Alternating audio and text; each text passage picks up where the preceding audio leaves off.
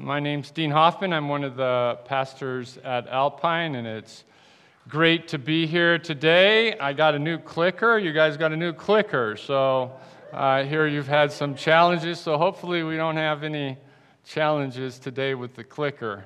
Might have challenges with me, but maybe, hopefully not with the clicker. But today we're in our third message of the prodigal. The first week we spent some time looking at the younger son, who was the rule breaker. And then we spent some time last week looking at the father. And this week we're going to be looking a little bit at the older son. And the title of our message today is Rule Keeping Gone Wrong. The older brother, probably you are aware of through this series, is really the one that is the rule keeper in the parable of the prodigal. And I can really relate to the older son because I too am a rule keeper, and some of you out there may join me in being a rule keeper. My older sister was a rule breaker. At least she hung out with guys that she was attracted to that were rule breakers. And as a result, I really didn't like them too much. And as a younger brother, I tried everything I could to annoy them. I ended up running a lot and being chased a lot. And since I was younger, I probably ate a little bit of dirt along the way. But dang those rule breakers. But this whole series, the premise of this whole series is if you are far from God, no matter how far, there is still hope for you, whether you are a rule breaker or a rule keeper. And it's not saying that all rule keepers are far from God, but rule keepers, including myself, have some natural baggage that we carry with us that can be a challenge to being close to God. Strictly in our flesh, we rule keepers, including myself, tend to be self-righteous, judgmental, cold-hearted, unforgiving, entitled, justified. No amens, please. No knocking the person next to you either. Rule keepers love to hang out with other rule keepers, and we really don't have any time for rule breakers. As far as we're concerned, rule breakers get what they deserve.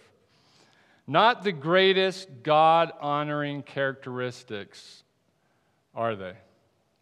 It reminds me a little bit of the religious folk in Jesus' day, and we've seen this passage a couple times through the first 2 weeks. And the passage is really the passage that leads up to the three parables that talk about the lost one. And so let's just look at it. It says, the tax collectors and other notorious sinners, we included rule breakers, often came to listen to Jesus teach.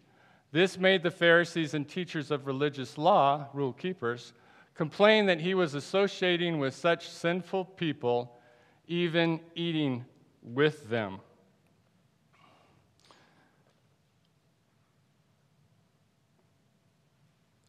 The Pharisees had some of those tendencies, some of those characteristics that I mentioned. And those tendencies sometimes, for rule keepers, keep us very far from God the Father's heart. And so today we're going to look at 5 marks of a rule keeper that keep them far from God. And let's start by picking up the parable in Luke 15:25. It says, meanwhile, the older son was in the fields working. When he returned home, he heard music and dancing in the house, and he asked one of the servants what was going on. Your brother is back, he was told, and your father has killed the fattened calf. We are celebrating because of his safe return. So the first mark of a rule keeper who is far from God is you work for yourself and not for the benefit of others. Don't you find it somewhat amazing that the older brother didn't know what was going on? How was it possible that everybody in the community was at this party and he didn't even realize it was taking place? I can tell you why. It's because he didn't care about his brother. He had no interest in whether his brother returned or not. Well, his father's face was turned, looking towards the younger brother and coming back. The older brother's face was turned in the opposite direction. He was just concerned about doing his job, working the fields, taking care of business. We'll be referring to the Bible background commentary a couple times today. It says here that the elder brother is apparently the only person in the village uninformed about the party, burst the bounds of plausibility in the real world, where the elder brother should himself have taken the lead at reconciling father and younger son. This touch of unrealism is necessary to graphically underline the older brother's isolation from the community. The elder brother didn't really care about the community or others. He was happy to be isolated away from those that wasted their time or weren't as committed as he. His whole identity and his whole value was wrapped up in what he accomplished, not who he was or who he belonged to. I'm going to say that again because it's probably the main point of this message as it relates to rule keepers. His whole identity and his value was wrapped up in what he accomplished, not in who he was or who he belonged to. He wasn't concerned about others. They really didn't matter. They were inconsequential. And for some of you that are rule keepers, you can kind of relate to what I'm saying. Hard to be close to God when that is your outlook, because God's heart is all about serving others and loving others. And if you're focused on what you're accomplishing and not focused on loving others, you're going to find yourself outside while others are taking part in the party. The second mark of a rule keeper is that you get mad at God for his extravagance towards others. The passage in Luke 15 says the older brother was angry and wouldn't go in. I used to get so upset with my sister when she didn't get what she deserved, when the punishment wasn't what I expected it to be. And I knew that if I had done the same thing, my punishment would have been much bigger. And so I'd always be upset with my sister not getting the punishment she should have got. As a rule keeper, I wanted her to get everything that was coming to her. And I could see this older brother feeling the same way. I could feel him saying the same things like, "Are you serious? My brother is getting a party, a fattened calf, music and dancing, celebrated for coming home after wasting all of his money? Where's the punishment? You want me to join in on this party? You want me to support his behavior by participating and joining in with everybody else? I can't do that. I have too much integrity. Not going to participate in any activity that fails to address his behavior." Hitting close to home with some? The rule keeper and Pharisees would say it was unjust to allow for such a party to take place, and they had every right to be angry. They would say that they even had a right to have righteous anger. They'd probably refer to Jesus in the temple and say, he had righteous anger, and this is something that we should have righteous anger about. Well, consider the words in Isaiah 45. Oh, our clicker. There we go. So, Isaiah 45:9 says, "Woe to the one who quarrels with his maker. A piece of pottery among the other earthenware pottery pieces? Will the clay say to the potter, 'What are you doing?'" Isn't that exactly what we're doing when we get upset with God for showing extravagance to somebody we don't believe deserves it? What are we doing? Aren't we just another piece of pottery? When you get mad at God for how he treats others, you're really putting yourself in a position above God. And I really wouldn't recommend that. Bottom line, God can do what he wants to do because he's God and we are not. Is being outside upset because he's treating others with extravagance where you really want to be? The third mark of a rule keeper who is far from God is you're blind to God's extravagance towards you. Luke 15 says, his father came out and begged him. And we're going to go back to the Bible commentary to share what they say about that. It says, publicly refusing to enter in the midst of a party makes an intra-family dispute public news, dampening the celebration, and worse yet, shaming his father just as the younger brother had, in a culture where honor and shame were essential values. This is also a grievous insult to the father's dignity and could have warranted discipline or being disinherited. Instead of punishing him, however, the father comes out and humbles himself, giving up his honor to seek reconciliation with his son. Here's where the whole argument of the rule keeper breaks down. They want the rule breakers to get what they deserve, but they don't recognize that they deserve the same. The older brother ended up doing the same thing that the younger brother did, shaming his father. And the father, if he went by the books, could have disinherited the older son also. No matter how great of a rule keeper you are, you're not that great. Rule keepers are not perfect.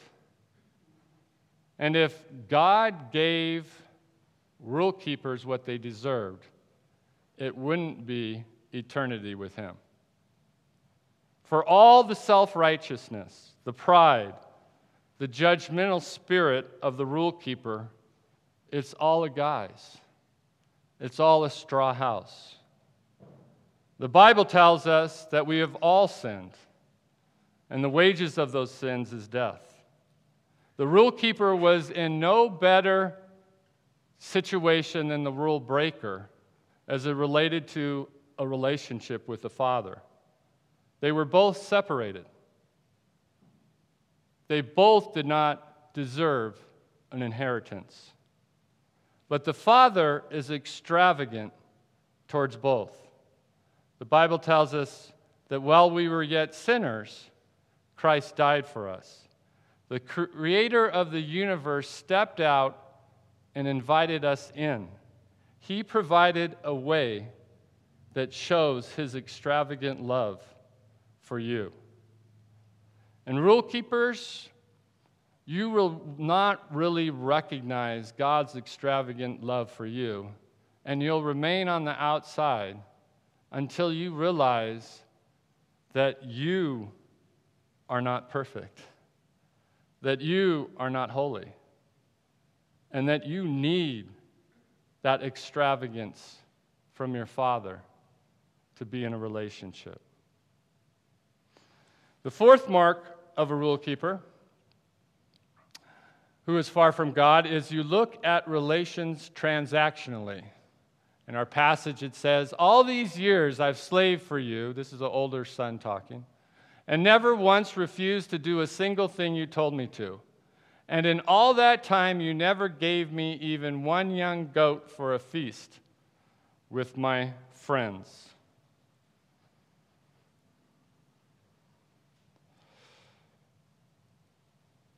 In a transactional relationship, it's all about what I do for you and what you do for me.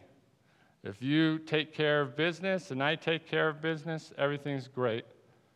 But if you don't do what you're supposed to do, then you're not living up to the contract. And the older son was all about the terms of the contract.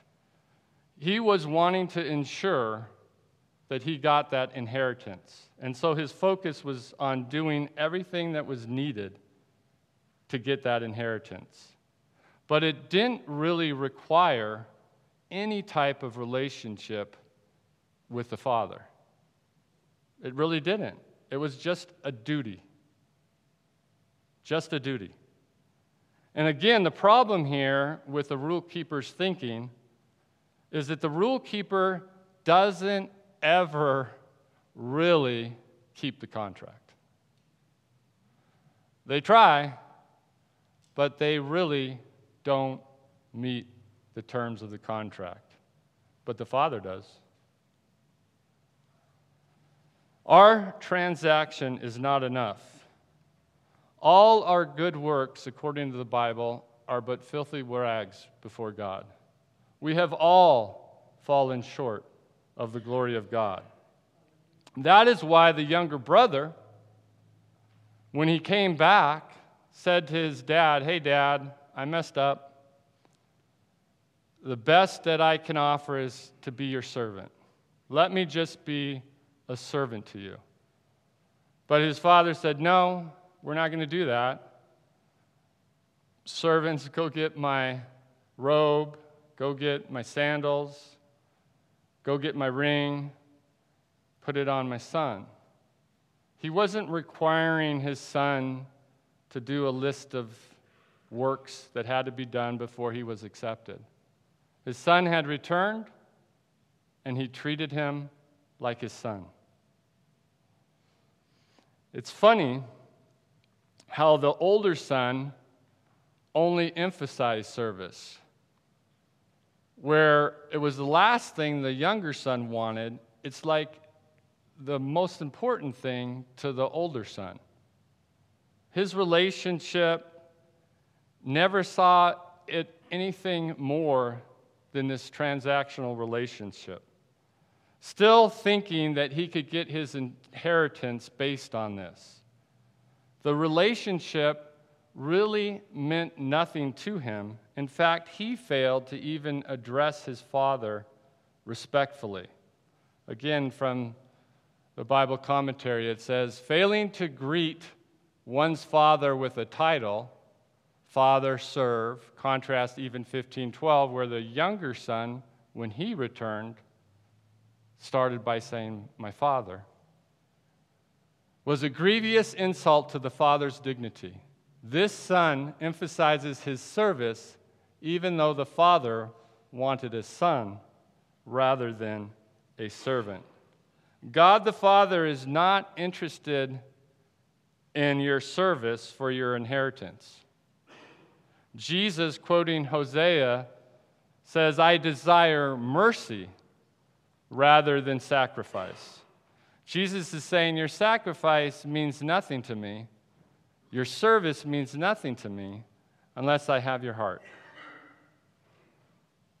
Our Father in heaven is passionate. He's extravagant towards us. He calls us.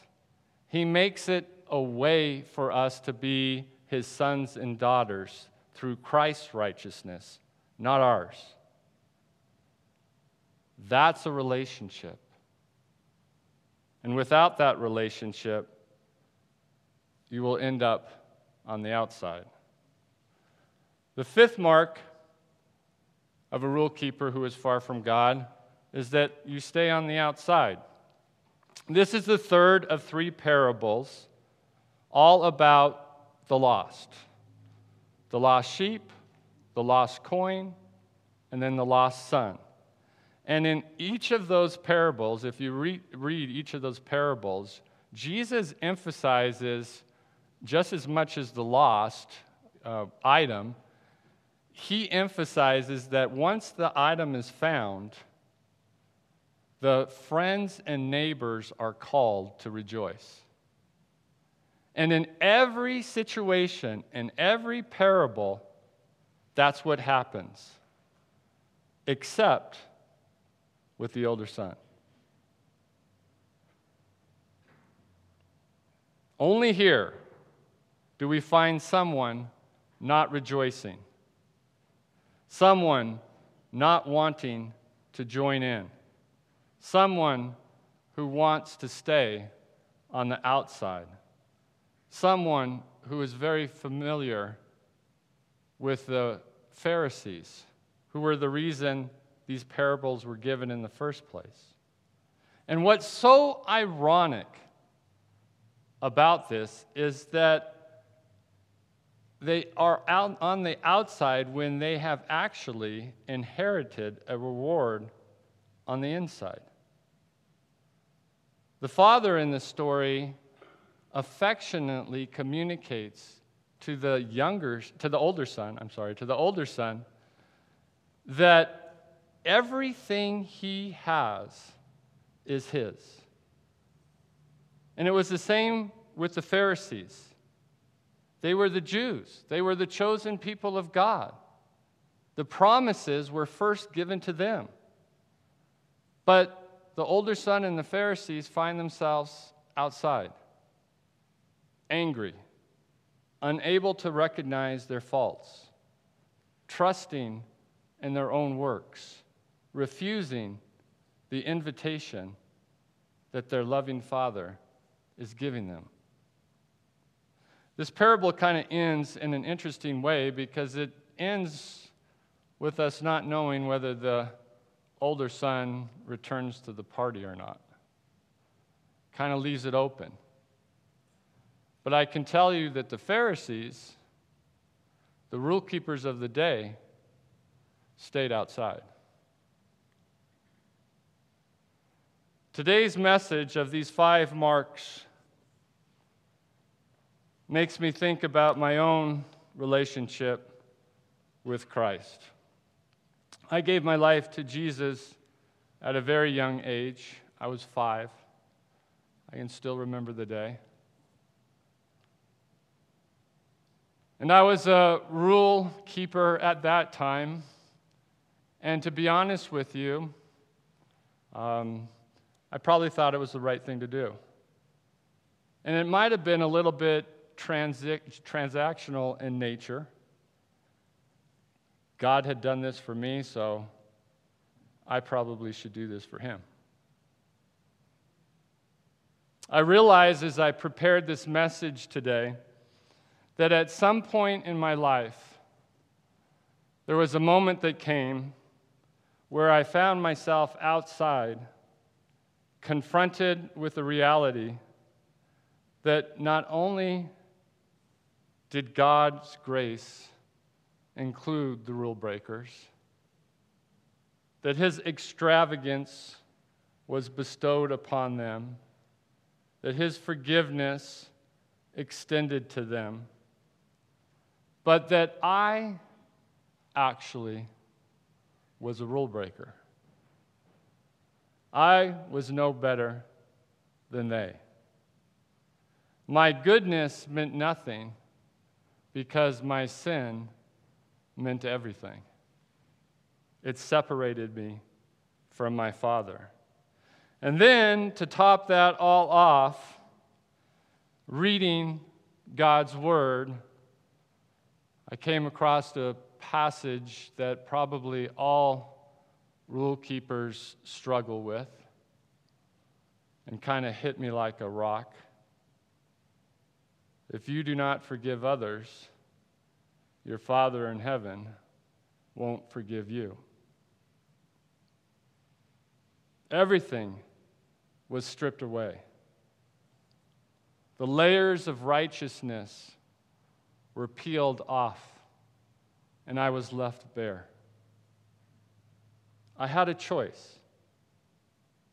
I could go to the party and recognize that I was no better than the worst offender in the room, and that I was invited to the party based on a relationship, based on a position that was given to me that I didn't deserve.